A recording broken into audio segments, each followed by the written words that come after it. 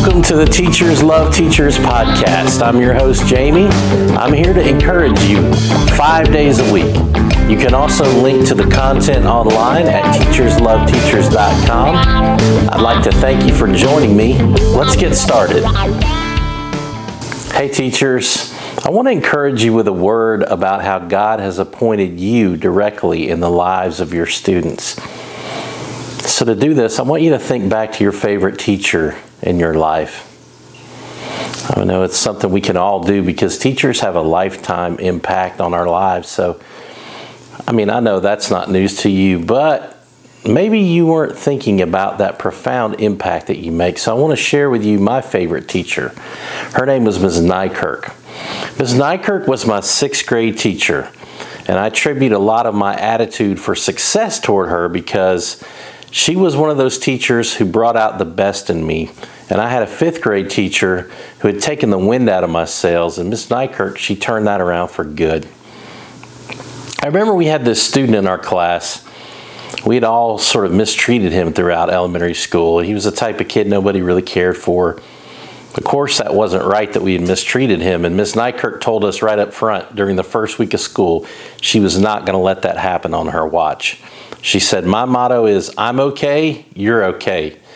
She stated that so matter-of-factly, and she pointed out, hey, you don't have to be best friends with everybody in here, but we do need to treat each other with respect. And she had us repeat it several times.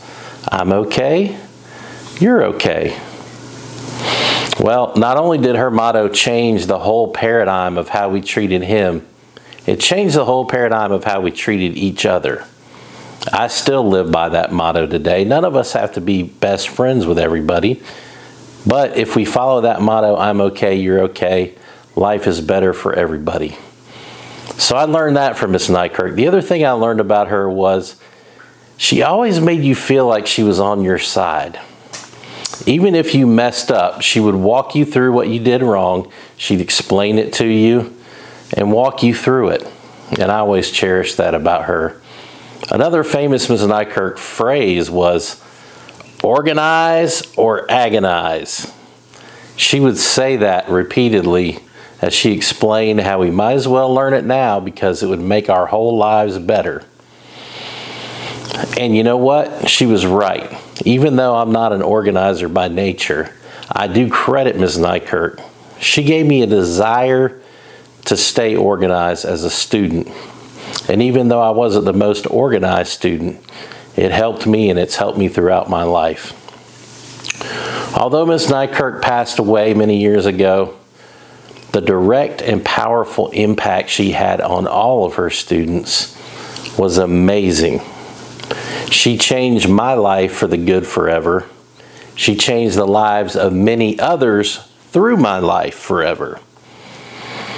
So today, I just encourage you, don't forget, as a teacher, you are not simply adding change to the life of one student at a time.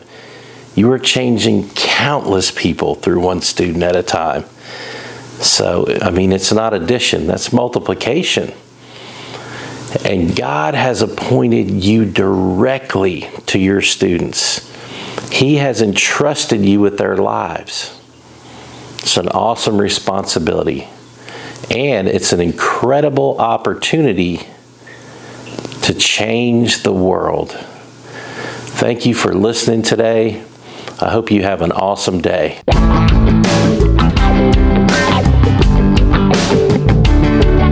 Thanks for joining us for the Teachers Love Teachers podcast, where we encourage teachers 5 days a week. Visit teachersloveteachers.com to link to our website.